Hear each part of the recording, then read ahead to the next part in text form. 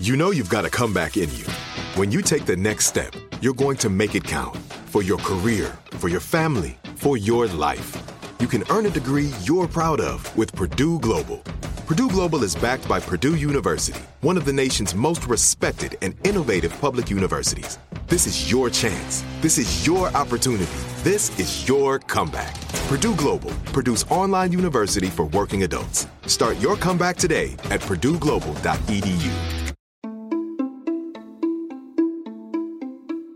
Welcome to Aaron Mahnke's Cabinet of Curiosities, a production of iHeartRadio and Grim and Mild. Our world is full of the unexplainable. And if history is an open book, all of these amazing tales are right there on display, just waiting for us to explore. Welcome to the Cabinet of Curiosities.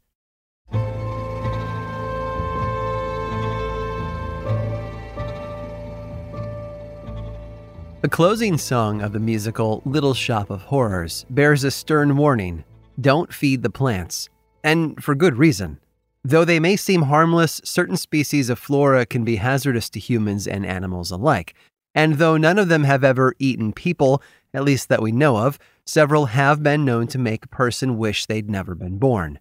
Water hemlock, for example, which is commonly found in the western half of the United States, can cause seizures and crippling abdominal pain prior to death if eaten. White snake root is a white-flowered herb that bears a strong resemblance to baby's breath, but unlike baby's breath, it's deadly to humans. So much so, in fact, that even drinking milk from cows that have eaten it has been known to cause nausea and even death. But there is one plant that is toxic in a different way. It has left several casualties in its wake, but not due to its ingestion. Those who met their end failed to heed one simple warning: don't touch. The Gympie gympie is considered a shrub, but you wouldn't think so based on its size. It's technically a small tree, which can range in heights from 3 to 10 feet. It grows in the rainforests of northeastern Australia and features wide leaves shaped like hearts. Ironic, given what happens to those who make the mistake of touching them. The leaves look soft and furry, but each one is covered in thousands of tiny harpoon-like hairs. Brush against their broad green surfaces, and the hairs will lodge themselves in the skin, releasing a toxin that causes pain unlike anything ever felt before. Educator and scientist Marina Hurley has written about the Gympie gympie's defense mechanism in the past, describing the sensation as being burnt with hot acid and electrocuted at the same time. And that's no exaggeration. Hurley spent 3 years exploring the Australian rainforest, studying the Gympie gympie while clad in protective gear and welding gloves. Even her precautions weren't enough to stop the tiny follicles from penetrating her skin. Her reaction was so severe, she was hospitalized and told to avoid the plant for the rest of her life. Even standing near its stinging fibers, which are constantly being shed into the air, can cause reactions worse than spring allergies.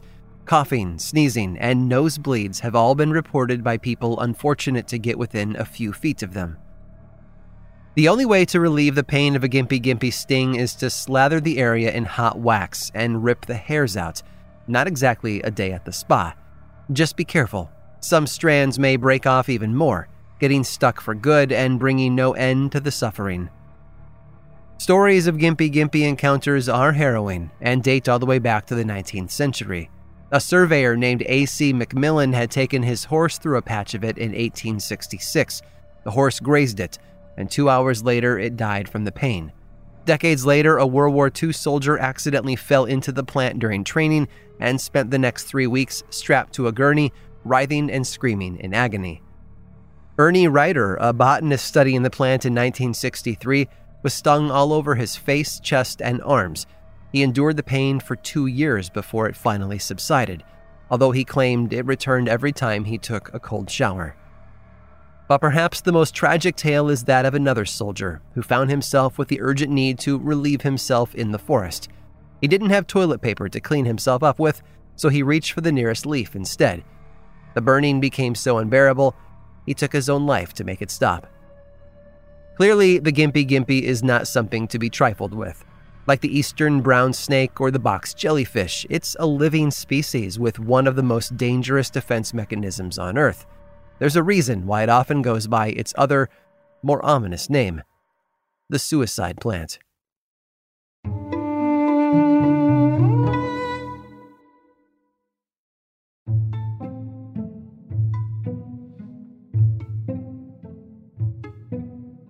Everyone has to start somewhere if they want to move up in the world.